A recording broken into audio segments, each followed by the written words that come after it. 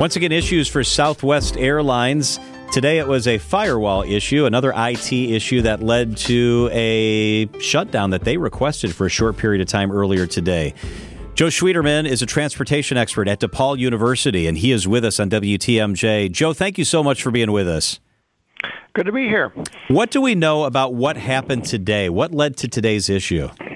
You know, it was another technical glitch, and for Southwest, they're just saying intermittent technical problem. But to have a problem that you call the FAA to suspend all your flights is really a dramatic move, especially in the wake of, the big problems they had in January. So what we had here, Midway Airport in Chicago, is a big hub. We had a grounding for more than an hour in many cases. And what that's done, it puts passengers in enormous stress because they don't know if this is going to be the start of a full day of cancellation. We have planes landing, and others can't take off, so there's not enough room for the people. So it really was a tough morning for Southwest. You raise an interesting point because as of an hour ago when I checked, there were less than two dozen cancellations, but 2/3 of their flights have been delayed, and there's still some doubt as we head into the evening, out into the night, whether all the flights will get off the ground. You delay for a half hour, an hour in the morning. What does that do to the system for an airline as you head through the next 24 hours? The one advantage they had was with a total grounding, you simply delay the entire flight operation, by that amount, so people don't miss their connections. You aren't having, coordination problems at the airport. But the problem is a lot of pilots in particular later this week could hit their hours max, because we lost an hour for the whole system, and you could have some ripple effects there. I think for Southwest, there's also a political dimension to this, that they're really trying to make amends for January and, made it clear they're going to invest $1 billion in technology, but Congress is considering legislation to require compensation for delays that are airline caused, and this is going to help their effort to fend that off. Joe, let's talk a little bit about the global state of aviation. Has the recovery happened for people? I know my husband's a business traveler. He's still really frustrated at how hard it is to get from here to there. His colleague drove from Virginia to Philadelphia because he couldn't get there on the airline. Do we feel like that we have the carte blanche that we once used to have to travel? No, we're not there yet. I mean, the latest numbers, Delta made evident that they're about at 90% of pre-pandemic, but their capacity is only about 84%. And, airlines are pretty full before the pandemic, so you now have fewer flights per passenger that wants to fly. So we have just really sardine can type conditions on a lot of the airplanes.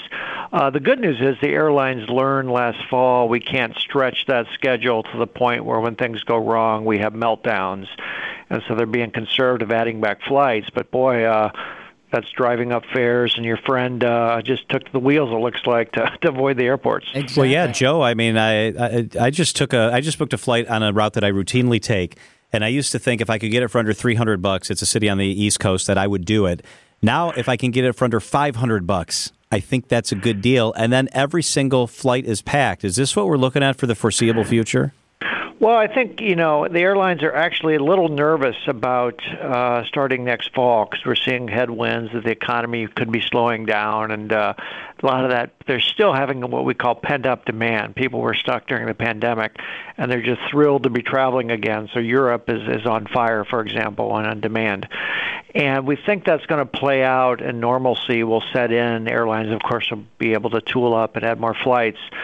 But I can tell you that post-pandemic, flying is even a bigger part of our lifestyle than it was pre-pandemic. And so that's going to mean some upward pressure on fares for a little while, certainly. Does it open the door for another airline, another option? Here in Milwaukee, we've been talking about the resurgence of Midwest Air, and there's a group that's tried to launch it right before the pandemic. Please bring it back. Does it open the door?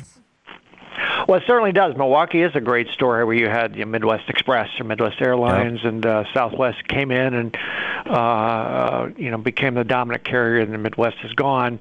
But we did have 2 or 3 new airlines start in the last couple of years, Breeze Airlines and Avalo, and they're kind of cherry-picking the pleasure markets, highly efficient, but they're not ultra discounters. They're not like Spirit, where they charge for everything. They're trying to offer a little higher quality product at a bargain price, which is what Midwest did. So I think you'll see a little more of that as well. Their competition is alive and well, but right now, boy, fuel prices are a little high and demand is so strong that it's painful to buy a ticket.